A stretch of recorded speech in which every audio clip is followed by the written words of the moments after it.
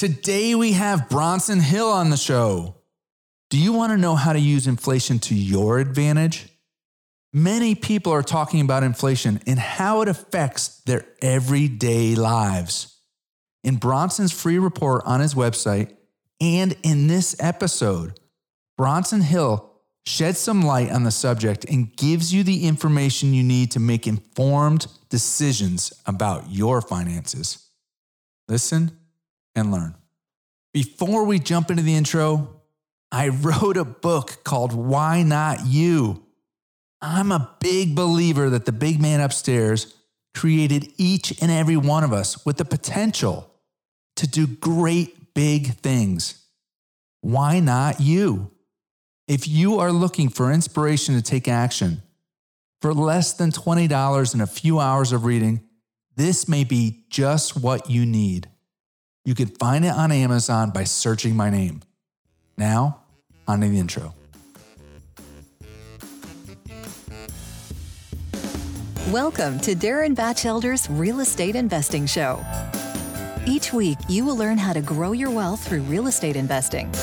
Be introduced to the players that are getting it done and learn how you can get involved. And now, here's your host, Darren Batchelder. A little background on Bronson Hill before we start the show.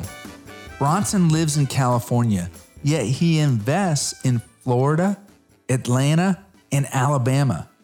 He's a big believer in investing in cash flowing assets that will generate returns in excess of inflation. He left a high paying medical sales job to go full time in the investing world, and he's so glad he did. Now, on to the show. Hello, everyone. Today we have a very special guest. We've got Bronson Hill. Bronson, appreciate you coming on the show. Hey, Darren, really excited to be here, man. Love your show. Love what we're talking about and just really excited for having this conversation. Fantastic. Well, I'm looking forward to it as well. So appreciate you coming on.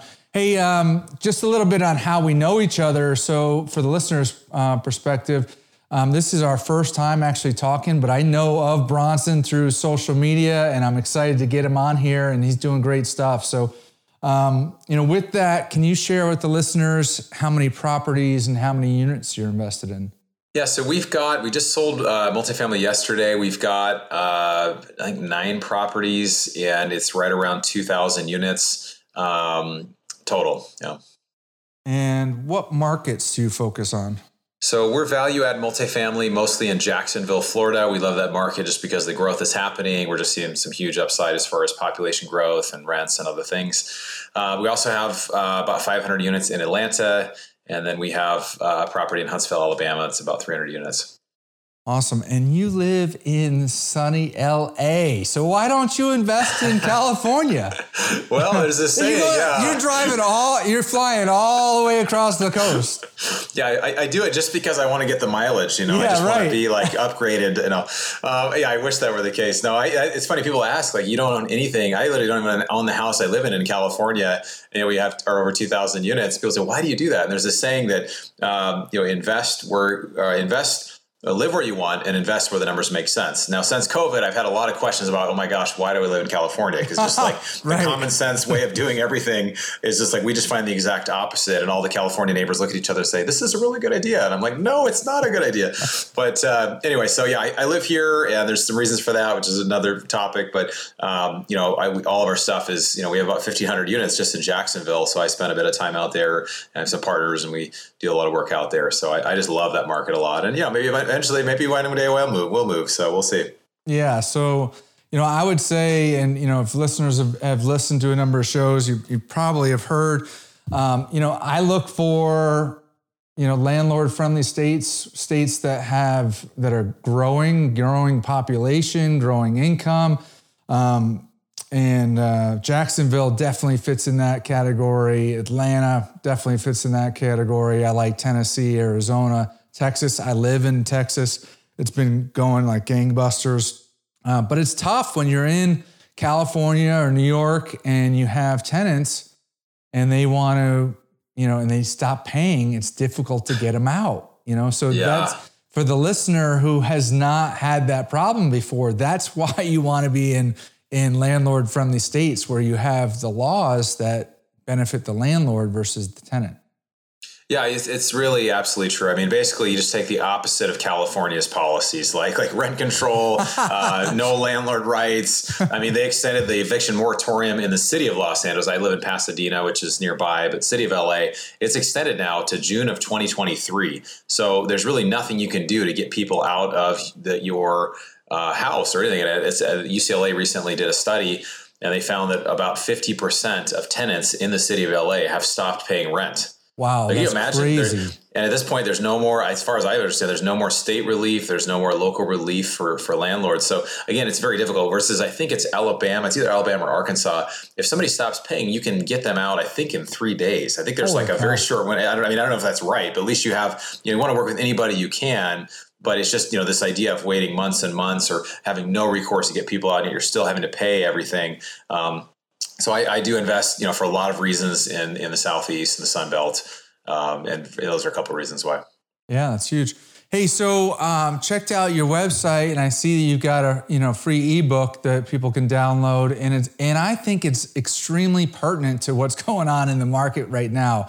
There's huge inflation, and so talk about that ebook and what that's all about and what you're talking about in there. Yeah, so the ebook is at bronsonequity.com. It's just how to use inflation to your advantage. So it's 50 plus color pages. And it basically just tries to give strategies into, instead of you going to the pump and saying, oh my gosh, everything just costs more, or, buying food at the store, just being kind of hit by the negative parts of inflation, there's actually a way you actually can be on the other side of that, where you're actually not only weathering it, but you're thriving through inflation. So debt, such as real estate debt, having an interest rate of 3% or even 8%, whatever it is. I personally think inflation is more like somewhere around 15 or 18%. If you look at a website called Shadow Stats, they say that if you use actual information, actual data, that's actually what inflation really is right now. But the federal government likes to kind of have this fudged number about this called the CPI, where they kind of make it what they want to make. But if you're taking real estate, you're using debt to buy these assets at the debt is a lower rate than what inflation is. You're buying the asset, which will be worth more in the future because they're going to keep creating more currency. Like, it's just almost inevitable. So it'll be worth more in the future, and you get to pay it off in future dollars that are worth less. So there's so many advantages. So again, if a property goes up by 20%, and you only put 20% down, you haven't increased by 20%, you've actually doubled your equity, right? So that's really the magic of a high inflation time, is getting into as many assets that you can, particularly real estate or multifamily real estate. Yeah, that's huge. To simplify that for the investors, if you're in a fixed debt, you've locked in your debt service costs, whether, like you said, whether it's a 3% rate or an 8% rate, that is fixed throughout the term of the loan. But then if there's massive inflation, whether it's, the CPI at 9%, or you mentioned Shadow Stats at 15, 18%. Well, if there's true wage inflation, then tenants should be able to pay higher rents as time goes on. And so that top line is going to continue to increase at the property, yet your debt service costs are going to remain constant. That's if you have fixed debt, right? Right. So that gap is what is the inflation hedge, right? That you're referring to in that book. Yeah, exactly. Yeah. So it's really an arbitrage, right? I mean, another way to take advantage of this, and you do it when you take out debt.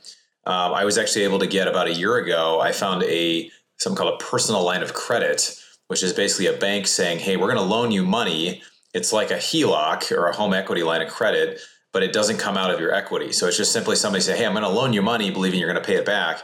And I got terms of 2.75 interest rate, so very low interest rate, fixed for 10 years. And it was interest only for the first 2 years. So I'm basically getting almost free money to borrow, because I know I can get probably around 15 or 20% per year in my investments. And so it's basically an arbitrage, right? You're borrowing at a cheaper rate to go get a higher return on investment that you feel secure about. Now, I'm not giving you any specific advice, but those are strategies that a lot of wealthy people use because they're able to use it to their advantage. Yeah, that's huge. That's the same as somebody there's a lot of people that have the thought process and it's what you're comfortable with. So listeners, we're saying this is not purely advice. This is just talking about different options. There's some people that just have peace of mind that they just want to pay down their mortgage, right? And so say you have a $500,000 house. If you pay down the mortgage, well, if there's appreciation in that house, you're getting appreciation on that $500,000. But if you were to take out a home equity line and then put that into another deal, then now you have two assets that could be potentially appreciating. And so some people are comfortable with that and some people are not. Yeah. It's and again, it comes down to your own tolerance of risk or just your ability. How certain do you feel your investments are? I mean, you heard about the stories in 2008, 2009, where people lost everything. It's because they had too much leverage. There was adjustable rate mortgages, and they had too many things going on, and then everything turned all at the same time, and they didn't have the liquidity to cover that, right? But if you're talking fixed long term, if I know I can get a higher return, and that's more of a fixed rate, or there's much more certainty in that. And, if it doesn't go well, am I able to cover that? So you want to make sure you're wise in how you approach it. But these are strategies a lot of people use. I mean, you see it even in businesses, or like when a business will buy another business as a private equity or a buyout. A lot of times they'll finance a lot of the costs, or they'll try to find a way to finance it. And so it's a way that, they can basically say, we're buying at a lower rate, or we're getting money at a lower rate to go buy something that we see a much higher return. And that it's really a value add type of thing, right? You're taking money and you're finding a way to basically find a higher return on it. Yeah, absolutely. Like you said, buying other businesses, they do the same exact thing. They're looking at, okay, I can borrow at this rate, but it's a value add opportunity. If we come in there, we think we can increase the profitability of that company that much more, and we can get that spread. So now talk about the difference, though, in this with fixed financing versus floating, because I know a lot of syndicators that the last 2-3 years has been predominantly bridge financing. So floating, 3-1-1 type of structure, floating rate debt, 3 years, and then with 2 1-year extensions. So what's your take on floating versus fixed? The people that were paying higher for fixed, they look like heroes now, but back in the early, last year and beginning of this year, people were like, why aren't you taking the cheap floating rate debt? Yeah, it's really challenging. I mean, there's two sides to this. If anybody's in large multifamily real estate, do you take fixed or do you do bridge floating? About 85-90% of the large debt out there is bridge debt. So it is more kind of 2-3 year with, maybe some extensions built in. And so we've done a lot of that. We've also done a lot of fixed stuff. But the challenge with the fixed stuff is that, it's if you sell it in less than 5 years, or you refinance in less than 5 years, often there's a huge prepayment penalty. So we've paid millions of dollars in prepayment penalties for having a fixed rate that we ended up selling early. So it's challenging. I still think this is where it's getting really challenging in multifamily, finding a deal that makes sense with debt that makes sense, because the thing that's really changed is obviously the interest rates have come up, but also the interest rate caps. So the kind of the insurance you're paying to have a cap on your floating rate. Most deals now make you buy those, and you could be paying $1 million a year for those cap rates, just to cap how high that will go. So there's some issues. So we had some that are lower, and we've had the caps that we bought a while ago, so they're doing fine. Some of the rates or the costs of those have come up. I have felt in general, it's still a great time to buy the right multifamily deal. I personally like B and C class with a strong value add, because if you have a brand new apartment, first of all, you're getting premium rents. So like where I live in Pasadena, California, 2-bedroom apartments in a nice area are going for $4,200 a month. If there's a recession, $4,200 a month. $4,200? Yeah, $4,200 a month. And this is, a nice part of Pasadena, but in a recession, they're not going to get $4,200 a month. So I look at that, it's more of like a class A, they're not brand new, but they're in the best part of town. They're really high end above some shopping center kind of thing. And they're really nice, right? So if there's a recession, they might end up getting $3,500 or $3,000, or that will come down, versus people in B and C class or working class apartments. We know if we can do renovations on these units, and we can renovate 80% of the units, we can see sometimes a 50% or greater upside in the rents. So that puts what Warren Buffett calls a margin of safety, right? Margin of safety is just that we come in, if things don't go really well, do we still have some sort of margin there, right? With the Class A, it's harder to find that. Now, people do it and they love it, and that's fine. I think you got to do what business model makes sense. And there are people that say actually Class A are lower risk, but I personally think the Class A stuff is a little higher risk for that reason. So that's why we focus on that. So we feel like, I'm kind of bringing this around. If we're able to do this value add on our property in Jacksonville with 350 units, and we can renovate 80% of those units in the next 2 years, because we're increasing the income dramatically, we're increasing the value dramatically by doing that, right? It's different in single family, which is based on comps. The value of a property is based on what the house across the street or across town sold for. With multifamily, it's based on the value of, how much income is coming in. So if we can increase the income, even if interest rates keep going up, even if other issues happen with valuations, we still feel like we have a good margin of safety and we're going to be just fine and the deals are going to perform really well. That was a very long-winded answer. I think it was helpful for people. Now two kind of questions off of that or notations or whatever. One is, I think the $1 million question, we were talking about before, that if your top line is growing and your debt service is locked in, or your debt service is going to be less than your top line, so there's still going to be growth in profitability. But the question mark is that growth and profitability going to have a bigger impact than the increase in cap rates? Because as interest rates rise, cap rates should rise as well. And that negatively impacts the valuation of properties. So now you've got a greater NOI, but you've got a higher cap rate. So which one has a bigger impact? And I think that, I'm not sure that anybody has that crystal ball. Yeah, you can actually calculate that. So the question, if valuations, what it means is if the value of properties go down, based on how much income they're making, which cap rates are going higher, right? Because it just means that you're being able to buy and pay less money to get more income. So it's basically reducing the value of properties. If that happens, and we expect that to happen, at least in the short run. And so, again, you can calculate that out, saying if we feel like if we can increase the income of the property by 40-50%, which we feel like is confident based on knowing what the rents are already in Jacksonville, we feel like they're going to continue to grow because of rent growth and other things that are happening. But the other side of this that's really interesting that most people don't think about, because I want to kind of play this in reverse a little bit too, is that rates are rising. There's the thought that, the Fed's going to raise rates for the next year or two. They're going to go sky high. We're going to keep going higher and higher and higher. I personally, my opinion is that there's going to be a point where things shift, where one of two things are going to happen, where they're going to say, something in the financial system is going to break. I don't know necessarily it's going to be in real estate, but something's going to break. Something's not going to be able to handle lending jumping this quickly. And somewhere there's going to be some freeze up in supply chain, or something's going to happen. And they're going to say, oh my gosh, we just can't handle this. Or we're going to be in some sort of big recession, and they're going to say, we just can't keep raising rates like this. And I think they're actually going to start reversing course again.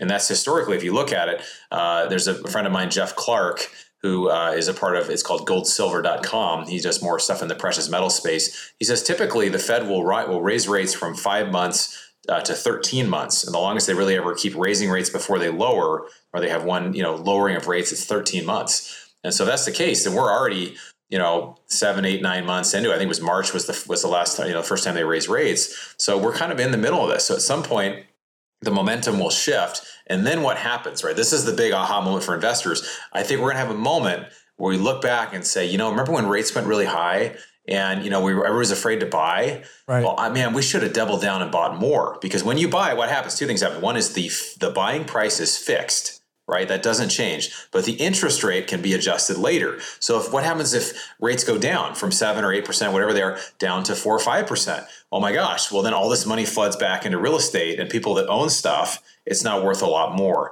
So I actually think it's a great plan to buy now if you can just make the cash flow work. There's fewer buyers out there. Ownership costs are going up, which I think are also going to drive rents. But I personally think it's a great time. I just think people are a little concerned, but I think people will kick ourselves that we didn't buy more right now. Yeah, that's really interesting, because it's true. Like, so you can end up, buying a deal now, and even if you have the prepayment penalty, Well, let's talk about if you buy the deal now, and even if you have a higher interest rate, somebody can come in with lower debt with new financing and make the deal work at a higher valuation. Or you could potentially refinance into lower interest rate debt and pull money out of the deal. So those are two attractive things. I read an article this morning I was out from Bigger Pockets, and it was saying exactly just that, it's, look, there's never any guarantee, but there are a number of people that are now kind of thinking that in 2023, mortgage interest rates should come down because of one of those scenarios. Now, again, we don't know. We'll see. I had some syndicators at the beginning of the year say that the Fed's going to raise rates once and be one and done and have to turn around. And that obviously was not correct. So who knows? Hey, I want to get your take on, because you were talking about BC. A couple things. One, I want to share with the listeners that, Bronson is not guessing when he buys a deal and says he can raise rates, because he looks at the properties around the deal he's buying, and he can see these properties are already getting those rents. If I just do the upgrades, I should be able to get the same rents. So it's not like he's trying to push rents 50% past where they already are. Would you agree with that?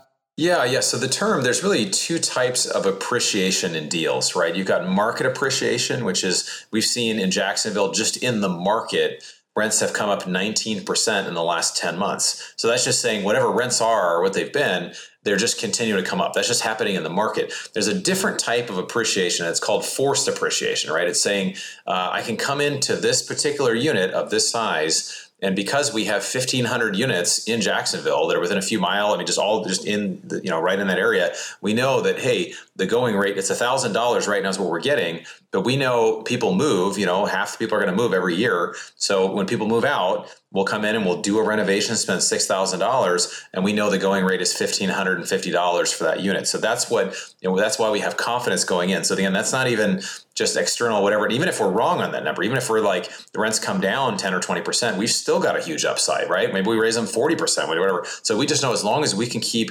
renovating units, keep getting higher rent in an area that's growing, we know we're going to be just fine. So that's why I feel really great about being in that market in particular, and also buying value add properties that have the opportunity for forced appreciation. Yeah, that's huge. So now I want to talk a little bit about, kind of the other side of the coin. I've had some syndicators, a lot of syndicators have kind of shifted from BC to, wanting to get more into the B+A, type assets. And one of the arguments for that is that, all right, on a BC deal, the income qualification typically for a tenant is 3-to-1. So, you want to have the rent be 30% of their income. And on an A property, it's really, 1 out of 6. So they have a lot more room to, a lot more buffer if there is a downturn. So that's their argument. In addition to that, because there's been inflation, some of these A properties, they're raising rents without even having to upgrade the unit, when on a renewal by 15, 20%. It's crazy. So what's your take on those two things? Yeah. So I'm going to see if I got all of it, but, you can kind of fill me in if I missed a part of it. But so right now you look at kind of what REITs are doing, and that's kind of look at like the Class A, it's a lot of REITs. So REITs are real estate investment trusts. And what does that mean? That's basically like a publicly traded company that owns hundreds or thousands or even tens of many, many large properties. Typically they're buying the nicest, newest properties in the best areas. But if you watch the performance of REITs, they really kind of go, you own the real estate market. So you're just simply going up when things are going up, you're going down when things are going down. And what I've realized is you can basically invest in just owning an asset, which is fine. But where people really do exceptionally well is they find a way to add value, right? You see this in flipping houses, right? Somebody comes in and they flip a house, right? They find a house for $300,000. They put, $50K into it. They can sell for 500, right? They've been able to add value and they find a market for this because they took something and made it better. So I just think it provides much more of a margin of safety. And I know guys that are doing really big deals where they're raising, $100 million a year or raising a lot of money. But the challenge is when you're a really large REIT or like there's some really large influencers that can raise 100 million or 200 million per deal, they have too much money, right? So they only can go after the nicest, newest stuff. So I've watched this with syndicators that as you raise more and more money, now traditionally you're right, that people would say a Class A is safer because it's newer, it has less things going on, different things that are there. I've just found if you have a good team and you really are I always say you have to have a degree of confidence that you can fulfill the business plan. And so, there are always deals that go wrong and there's underperformance, there's things that happen. But I think in general, if you can find some way to increase value, it's just like, it's a similar conversation. Do you buy a brand new house and live there? Or do you buy something that's a little older and maybe you fix it up? I think it depends on your approach. It's interesting how people choose asset classes kind of based on their personality. I've never done any ground up development. I have friends that only do ground up development and they love it. So it's the same with Class A versus B and C. So I've just found that I love B and C. I personally see some risk in Class A, but some people, they feel more comfortable with it. And I think you got to do what feels comfortable for you. Right. The other thing I like what you said is that, in a BC, you can find the properties that around it that are already achieving the rents, but you guys already have, 1,000 units or 1,500 units in that area that you can see your own data and have that additional confidence. So it's not just looking at competitors, it's looking at the performance of your own data as well. Yeah. It becomes it's a repeatable business process, right? And that's where I see deals that get in trouble. This is a very common one where I see where I'll hear about a deal and I passively invest in things outside of multifamily, even within multifamily, I passively invest in other deals. But I'll see somebody saying, "Hey, we got this great deal, and we've got this property manager in this market, and they're going to go to this other market 2 hours away." And they're a great property manager, but they're going to go over there. They have no units over there. They're going to go over there, and we're going to be our first one over there, and it's going to be awesome. And I've just seen issues with it because they have a repeatable thing with this manager. They've done very well. But in this other area, this property manager, they may not have staff over there. They probably don't have any staff. They don't have maybe local vendor contacts to help do these renovations, whatever. And I've seen property managers struggle with that, right? So I think the more repeatable, the more it's like, okay, we see this. This is a mile, 2 miles, 5 miles away. It's the same team. It's the same construction crew. It's the same property manager. We had this performance over here. We can show kind of case for case how we've done that, right? And that's why people get really comfortable when they say, "Oh, okay, this is not like your first time doing this," right? One of my partners has 28 years of experience and 13,000 units. So there's a question that, he'll be able to smell a problem even before it happens, right? So that's not, I've only have, 4 years of multifamily investing experience. I've been doing real estate for years, but I have a partner who's got all this experience. So it just gives more strength to the team that you're going to be able to handle the things that are going to come up. Yeah, that's fantastic. Now, you end up having, right now in today's time, you are bullish, but my experience and the experience talking to other syndicators, there's a lot of investors, passive investors that are part of all these deals that are scared. They're nervous. Yeah. And so on this show, the listeners are a mix of passive investors, syndicators looking to scale, and then potentially people that are looking to just break into the industry. So for the passive investors that are scared now, what do you tell them?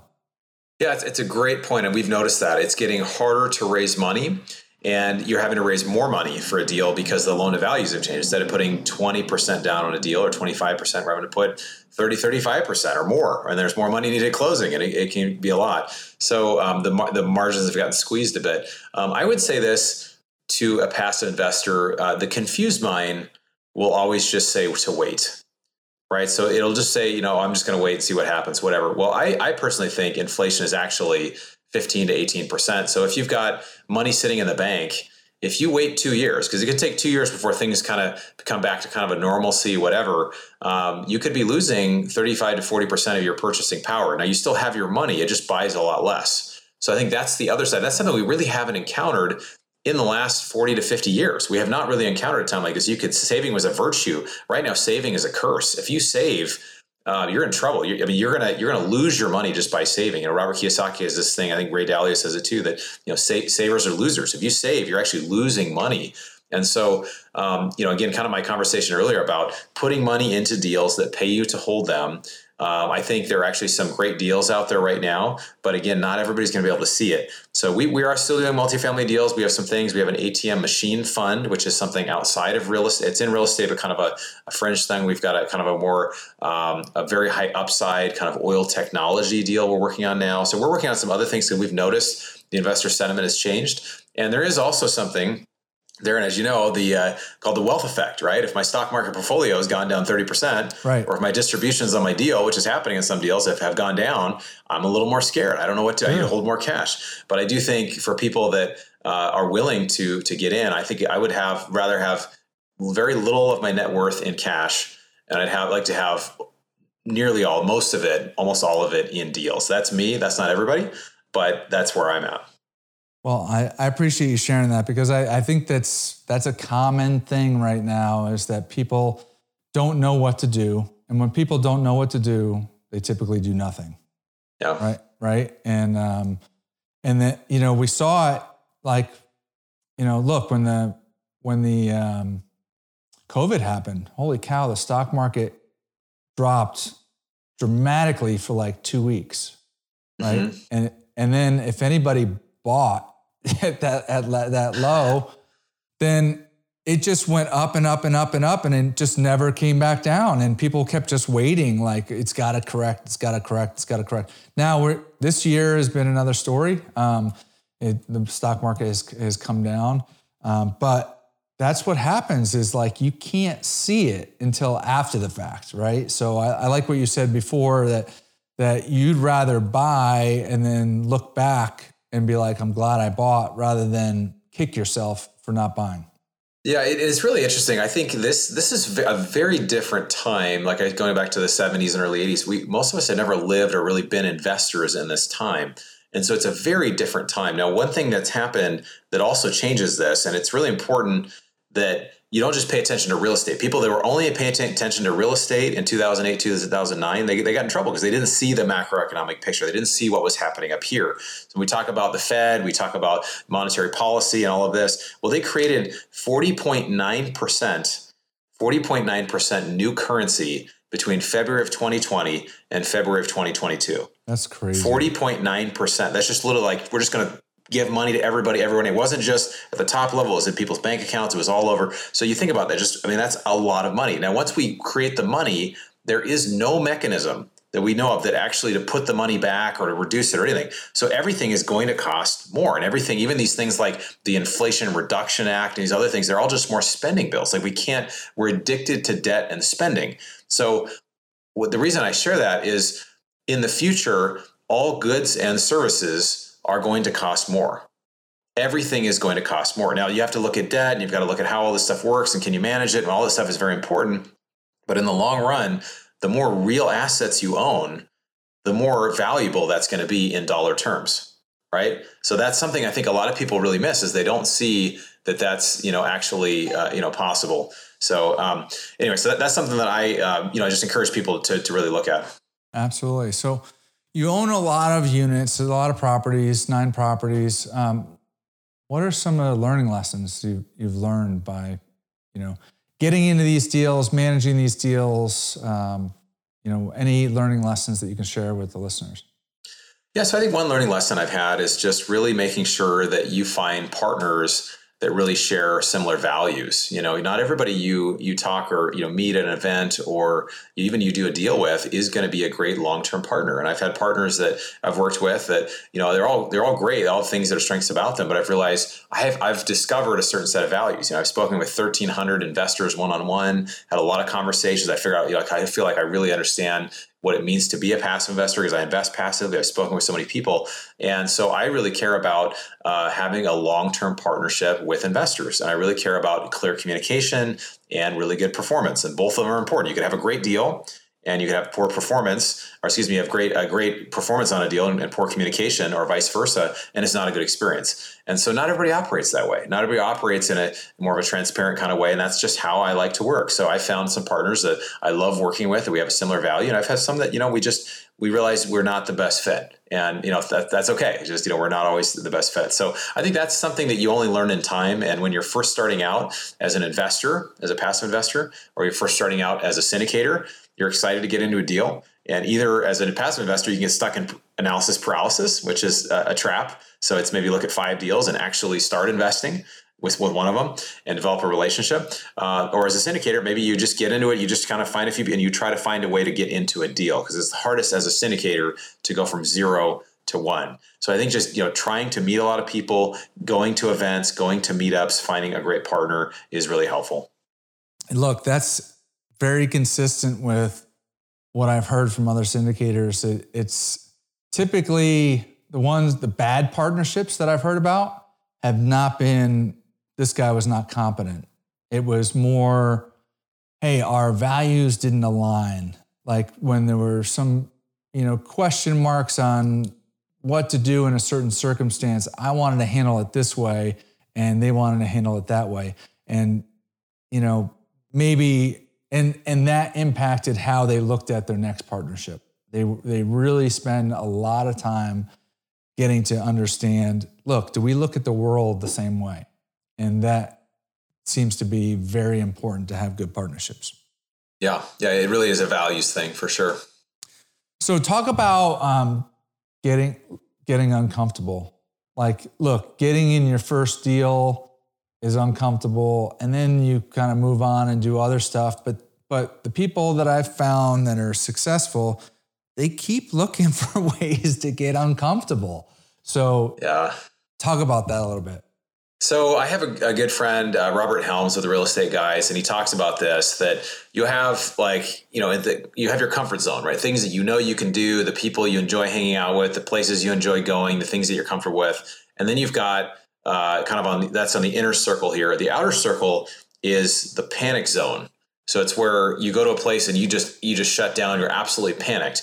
Well, in between those two is what we call the growth zone, right? So it's something that it's out of your comfort zone, right? It's something that you've maybe never done before. It's maybe a deal you've never done. You've never been to a certain event. You've never got up and sang karaoke. You've never done a Spartan race. You've never ran a marathon. Whatever the thing is, you get in there. And once you start doing those things, and I'm a big person that's like, do the hard thing, do things that are challenging. I just finished a 13-mile Spartan race. So I trained for these races, and it's a whole process of how I did that. I also set up an ice bath at my house that just kind of stays cold all the time. So I'm going to start doing that every day. Just try to do something hard every day, because that's where all the growth happens. So what happens is you go from your growth zone, which is your comfort zone, you do something outside of it, and then your comfort zone expands.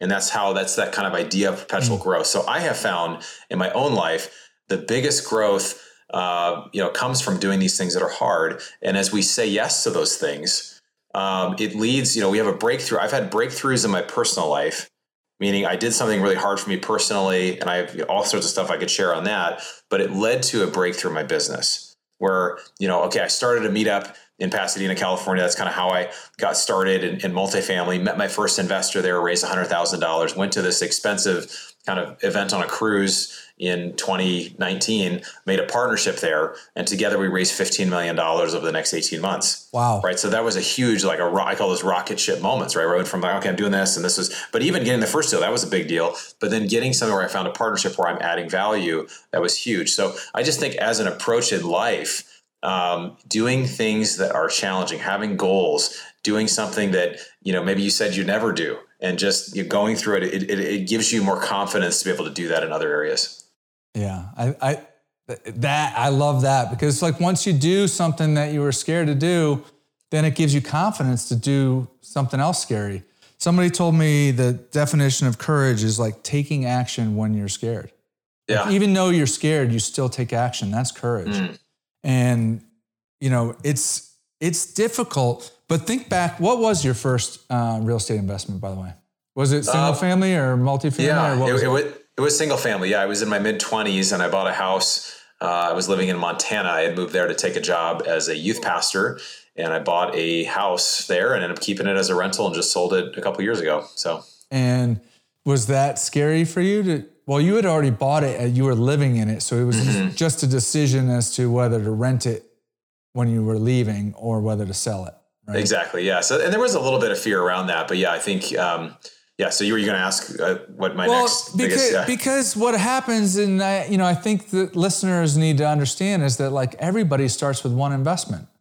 And like, you couldn't have thought, when you talk about your comfort zone and then your growth zone, like, when you got your first deal and then you got into multifamily, you couldn't see all the other things that you were going to push yourself to do until you did it, And so there's listeners that think like, all right, well, Bronson has 2,000 units, but I'll never do that. Like, I just want to get my first deal.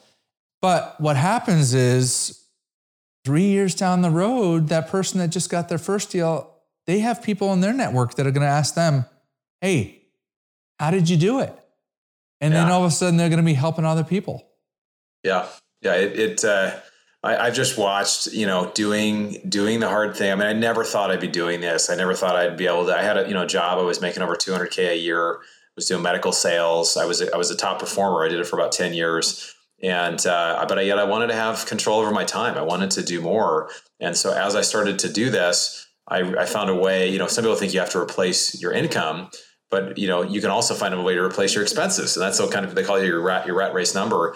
And so, but it does involve courage. It does involve stepping out. It does involve taking chances. But I always think of like, okay, if this doesn't go well, what's the worst that could happen? What's the worst thing that can happen? So many people have told me that they've thought that. That's brilliant.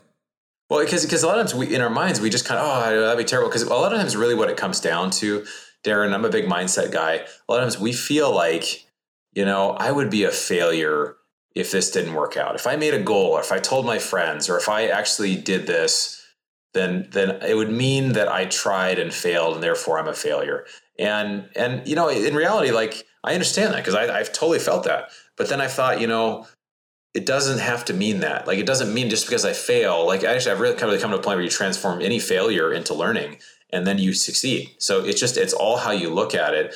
And so I think the mindset piece is so important, because if I'm going to go do a lot of things this year, and I'm going to fail at a lot of things, but yet I'm going to learn a ton. I'm going to get better. I'm going to be better next year. And so I think, we're afraid to try because of the commitment, because of the time. But Tony Robbins, I went to my first Tony Robbins event recently, and he just said this. He said, it's in your moments of decision that your destiny is shaped. So it's in your moments of decision. So when I decided that, hey, this is enough, I'm going to leave my job.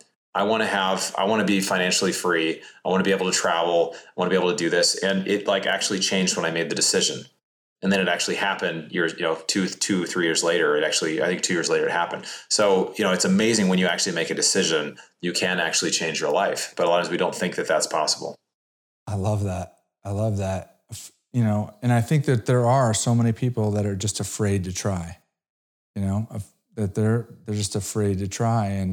And I remember, I started my own company. I have another company that trades loan portfolios between banks, residential, multifamily, and commercial, and don't deal with the end consumer. It's just between banks. But I started that company in 2007, and people were like, "What was the hardest part of starting your own business?" And I was like, "Signing the lease to the office." And they're like, "What? Was it a big number?" And I'm like, "No, it was exactly what you were just saying. It was like once I signed the lease, I was afraid that at that point, I had to tell my family, I had to tell my friends, I had to tell my ex-colleagues, I'm in business for myself. And that fear of failure, I'm so thankful that I pushed through and did it.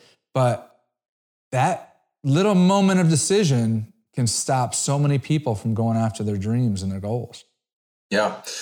No, for me, this is pretty personal. I had about 6 years ago, I went through a divorce. I was married 9 years, never saw myself being divorced. And I think it directly relates to what we're talking about, because I went through this, and obviously anybody who's ever been through a divorce or known somebody went through a divorce, to me, it just to the core, cut me in a lot of ways and just really broke me down. I had to say, what's my life about? What's important? And what do I want? What do I want when I'm 80 years old or 90 years old to say, you know what do I want it to look like? And I think there's this saying that says at the end of your life, you regret more the things you didn't do than the things that you did. Right. And so, I said, you know what? And I was turning 40 about that time. And I just said, I would regret if I didn't go 100% and really try this and really go for it and really say, I'm going to do everything I can to be successful as an entrepreneur and really make it in real estate as a syndicator. And honestly, that was almost about a year and a half ago. And I've had no regrets. I literally had a moment. I was sitting right at this table. Anybody who's in sales or I did 10 years of sales, at this moment where I was imagining the end of the quarter. This was a few months after I left my job. And I imagined my boss calling and saying, hey, Bronson, how's it going? Any more sales coming in? They always kind of bug you at the end of the month. Hey, what's going on? And I remember what came out of my mouth while I was just sitting there imagining this in my mind was, thank God I'm not doing that job anymore. Right. And so it's funny, we look at the downside, but to have those moments, I'm leaving for my sixth international trip this year. Next year, I'm going to Patagonia and Chile. So I'm able to do some of these things that I really have kind of been bucket list things for me. Right. So I think it comes down to somebody being able to dream and being able to say, you know what, I don't have to do this, but if I don't do this, I know I will regret it one day. And I think those things, you have to treat those things as being incredibly valuable, incredibly precious, because the world needs what you have. The world needs whatever your gift is, whatever your passion is, the world needs it.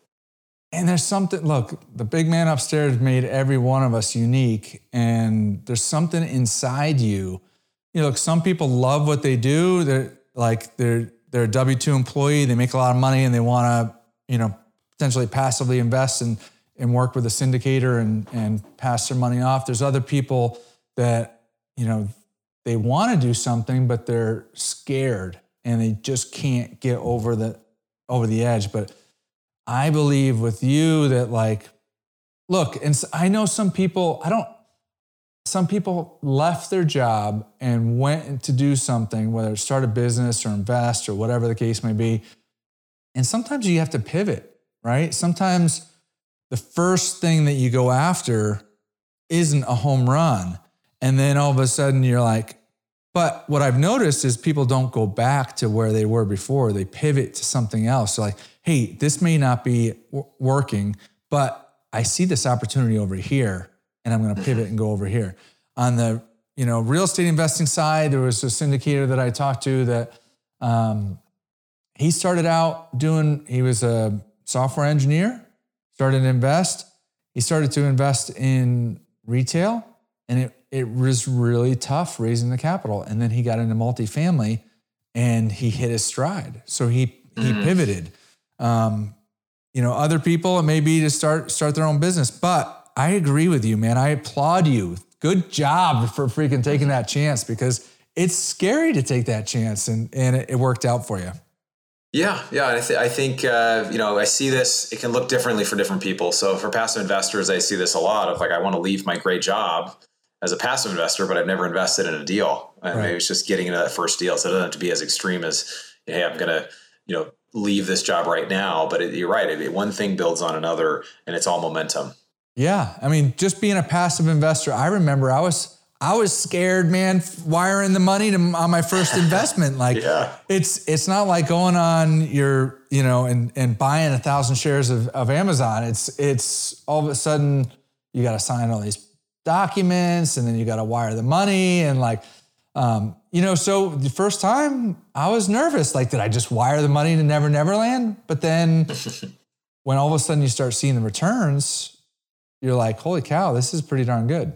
So talk about some of the returns. How have your deals done, and what are the passive investors seen from a return perspective? Yeah. So typically we try to be pretty conservative on our projections, where we're looking at, a 14 to 16% IRR. So that means, an average return per year. So of a 5-year deal, usually that's we're trying to say, hey, can we double the equity in 5 years? So that's kind of if we can do that, we feel pretty good about it. Maybe not quite, or close to doubling it in 5 years. So usually there's a mix of cash flow, and then there's also the appreciation when you sell. Usually you get paid quite a bit when you sell. We've had several exits. We've had one that was about a 26% annualized return over 2.5 years. We had one that was a around a 15% return per year. We just sold another one. I haven't seen the total numbers on that one. Sold yesterday in Atlanta.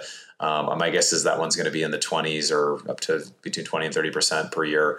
And then we have one that was about a 90% IRR in 10 months. Holy cow. We bought it in Jacksonville. Yeah, we bought it for $27 million. And we sold it 10 months later. We planned to hold it 6 years. We sold it 10 months later for $37 million. So because we had leveraged that was like a 60, 70% or more investor return. And we actually 1031 everybody into, or a lot of the people into, a larger deal. So again, I try to tell people, hey, make modest projections, but there are some of these that we're going for base hits, but once in a while we really get a hold of one and you hit a home run. So it happens, right? So you can't count on that every time, but people that are in that deal are pretty excited about it. Absolutely. It's huge. Look, I'm 52. I started investing 47, so 4 or 5 years ago, and the returns have been phenomenal. And I would just say, I wish I had started like in my 20s and 30s. But the returns, 15, 26%, like I've seen that. And I've talked to so many people, like people are getting double your money in 2, 3, 4, 5 years. Crazy numbers that you don't see in the stock market. The one thing you give up, which is definitely true, is liquidity. So, if you invest in the stock market, you can sell at any point in time. It could be down 20% or 30%, but you could sell. In these real estate deals, once you wire the money, you kind of lose control. From a passive perspective, and it's up to the lead syndicators that they're going to run the deal, and they're going to sell the deal or refinance the deal when they think the moment is right, and then that's when you get your return. So it could be 2 years down the road, it could be 5 years down the road, it could be 7 years down the road. You don't have the control, but the returns, are phenomenal. Have been phenomenal. I mean, it's not a guarantee, but they have been phenomenal. Yeah, absolutely. And we talked, like I mentioned, I've spoken with a lot of investors, and for a lot of people, they come from, they bought a house or a couple houses, and it's really not passive. You're in single family. It's just really not passive, in my opinion. You can get 20 or 30 of them, and then it becomes a job. So, but when you get started in real estate investing, it does allow you to be able to scale. And I just think a lot of people that haven't tried it, like I imagine there's this call that I had with a doctor who's worth $5 million. We'll ask, net worth questions. What's your net worth? And he'd never invested in real estate before, and he'd only done stocks. And so, those conversations are a little more basic, just about how syndication works, what it is. The guy who's invested in 10 syndications, that's a different conversation. We're talking about cap rate inversions and, all the assumptions of other things. But for a lot of people, it's just getting them to be able to actually take an action in a deal. Because for that doctor, if he is able to invest in 1 or 2 or 3 deals, it's almost like a muscle, right? He understands that, okay, I get into this, and then he starts seeing the cash flow, or he starts seeing how it performs. And then he can start to say, oh man, maybe I could do this with more of my wealth. Well, maybe I actually could replace my income or most of my income or my expenses with just doing this. So it develops this whole other bucket or this whole other pie that you didn't know was there. And so that's the thing that a lot of people I really love helping people kind of turn the light on that a lot of people just don't see that that's even possible, that you can actually have this. Warren Buffett, he says, unless you learn how to make money while you sleep, you will work until you die. So a doctor that makes $1 million plus a year, they're still working for money, right? Rather than having the money work for them. A lot of people just don't know, how do I get my money working for me? And that's the amazing thing that you and I get to do. And in your deals and my deals, we get to help people to experience that. Yeah, and absolutely. And you said help people. I mean, I feel like, I've been in the church where, they talk about serving, and like, I just couldn't get myself to go out and like pick up garbage and like paint houses. But these syndications, it's like you get to help all the passive investors grow their wealth, and they all have different needs for it. Like some people are going to use that for college education. Some people are going to use that to buy a car or go on vacation. Some people are going to use that for their retirement. And, so I feel like it's a way to serve and give back. Yeah, absolutely. No, I think, you talk about spiritual principles. I mean, there's this parable in the Bible called the parable of the talents, right? That's talking about gold, that basically this master went away and gave out all this gold to basically have a return on his investment. And there were a couple servants that they kind of just invested in. They found a way to double it, right? They found a way to find a return on the investment. And I think it's the idea of stewardship, right? That all of us, regardless of your belief system, we have a very limited time on earth. So what are we going to do with it? And so whether you believe in God or not, it's just that I've got a limited amount of time. What do I want to make this life look like?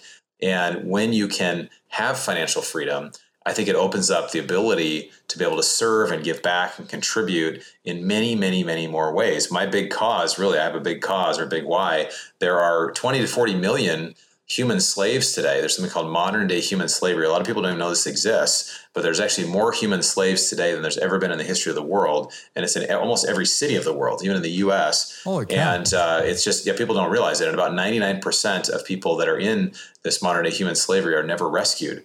So to me, my big why is, I want to generate a lot of resources, but I want to give a lot of it away to this cause. I want to help educate other people. At some point I may say I want to start my own organization in this cause, to say in this one part of the world, saying no more human trafficking here, no more of whatever this is. We need to stop this. So I think having a big why really helps, both as an investor, as a syndicator, or just as an individual, to say it's not just about the money. It's about once you're financially free, you actually can give back to causes you believe in.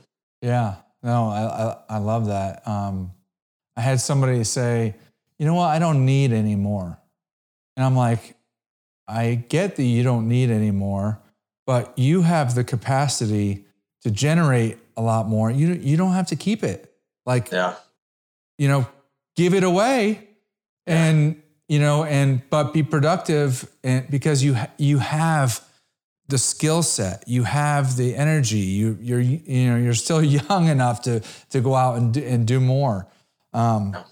Hey, talk about conferences. Like, people talk about going to conferences, and some people are like, see a lot of value in it. And some people are like, well, they just want my money and, to pay the ticket to go there. So, people that are typically I'm interviewing see value in it. But explain to me why going to conferences, networking, meeting other people is of value. Yeah, so a lot of people do say, I don't want it. Why would I go to a conference? It's time away, it's money, it's effort. I really feel my life began to change in a very profound way when I started going to conferences. I started going to national events. And there's really two things, whether you're a passive investor or you're somebody who wants to be active, or you're both. The two things that really can change your life in this field, or I think just about any field, are networking and education. So if it's networking and education, those are the two things. It means, what does that really mean, right? Well, there's a quote by this guy, Charlie Tremendous Jones, and he says, you'll be the same person 5 years from now. Charlie Tremendous Jones. I'm sorry, I love that. That's good. The story is he was a motivational speaker, and they'd always say, how you doing, Charlie? And he said, tremendous. He would just be all excited. Yeah, so I think it was Zig Ziglar or somebody talking, but he always said tremendous. But he would say, you'll be the same 5 years from now, except for the books you read and the people that you meet. And so what is that? Okay, well, that's networking and education, right? So that's, networking is meeting people. I met somebody at a meetup, and they said, hey, I'd invest in one of your deals. And I was thinking I don't even have a deal, but because I was the one in the front of the room with 60 people, whatever, he said, hey, I want to invest in one of your deals. So I got coffee with him, and that opened up a door. When I met this other syndicator who was really successful, I said, hey, can I help you with your money? Can I help on this side or whatever? It led to raising $15 million together. It was very transformational. For a lot of people that are passive investors, you need to meet other passive investors. You need to meet other sponsors. You need to be in the room, and that will really change who you are. The second thing is you can read books, you can get educational stuff, you go to conferences, and you get a lot of information. So I'm a little bit of a conference junkie. I probably need to cut back on my conferences. I've probably been in 2022. I've probably been to 15 to 20 conferences this year. So I'm more on the side of it's really good, but man, I need to. But I feel like there's always something serendipitous that happens. There's always a door that opens. And so I go to a lot of them, and people give me pride. I take pictures and put them on social media. They'd be like, oh my gosh, you're everywhere. But it's that's what I want to be. I want to be in a place where I'm meeting new people. I'm learning. And so I think they're awesome. That's huge. Hey, you've done so much already, man. What's the next big stretch goal for you? I'm a big goals guy, so I got a lot of goals. Next year, 2023, my goal is to release my first book. So I haven't written a book yet, so that's a goal on my list. Awesome. I'm considering starting a high-end mastermind, just dealing with creating community around deal flow and kind of working on that, maybe creating some courses, and just continue to do more deals. I love the business. I love doing deals. I love bringing, educating people and then helping them to get into a place. And just like you were saying, it's very meaningful to help somebody to start to experience an investment like this. That's not, I mean, it feels to me, it's so backwards that we've been taught that, and I was a registered investment advisor for a couple of years, but we've been taught that traditional investments are stocks and bonds, right? Which they're really not. They're paper assets. First of all, they're not actually physical things. They're paper assets. They have incredible volatility. I mean, if something goes down, could go down by 50% in the next 12 months. Would you want to do it? But that happens all the time in stocks. Like there's certain stocks, individuals, or even as a group, even as indexes. So for most people, that's what they stick with, and that's fine. But there are other alternatives. So I'm super passionate about trying to help people to understand how to grow in Main Street type of investments is what we call them, right? Like things like your deals or my deals or other people's, just things not in Wall Street. Because I think Wall Street is just fundamentally set up to steal from you in a way. Like it sounds really harsh, but I think it's set up to really take advantage of individual people. And even if things don't do well in the market, they're still going to get their fees. They're still going to make their money. They're still going to get even hidden fees. So I think, I feel like it's a real cause to say, hey, let's all of us continue to reach people and really share the message of you can get way more wealth and do it with much less risk in things like multifamily or other sorts of assets. Yeah, that's great. And it's about getting the word out there, and for the other people that are only in stocks, like what's the harm in diversifying and seeing? And then you compare and you're like, holy cow, I'm going to do more of that, like your doctor buddy. The other thing is, liquidity sometimes can help, like the illiquidity. So in COVID, okay, I had passive investors in deals, and some deals were like, it was a scary time. Like, are people going to pay rent, And that may have been a time where a bunch of passive investors would have sold their investment, right? But they couldn't. Right? Because they were in the deal and it wasn't a good time to sell. And then all of a sudden a year goes by and then you're cash flow positive and then the value of the property goes up and you sell and you get a big win. And the passive investors are like, thank you. Well, some of those passive investors, if they could have sold, may have sold. So sometimes that liquidity can help you. So, hey, if people want to reach out to you and get to know you better, what's the best place for them to do that? Awesome, man. I appreciate you having me on. This has been a lot of fun. My website, bronsonequity.com. I've got this ebook. People can download it. It's a great way to kind of get started. We also have our investor club. I'm also on social media on LinkedIn, Facebook, some of the others. So you can reach out. Love to connect with anybody. And this has been a lot of fun, Darren. Thank you. Absolutely. Well, I appreciate you coming on. And I think you shared so many different things.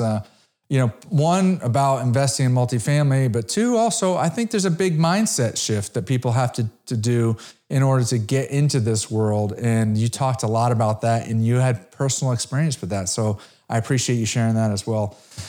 Listeners, until next week, signing off, definitely check out his website, Bronson Hill.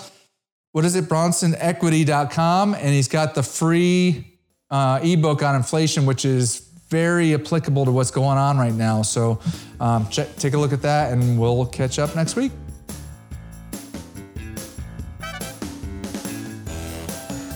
Thank you for listening to Darren Batchelder's Real Estate Investing Show at DarrenBatchelder.com. If you liked the episode, please provide us with a 5-star review on Apple Podcasts or your podcast platform of choice. If you already provided us with a 5-star review, then thank you, and please share the show with a friend.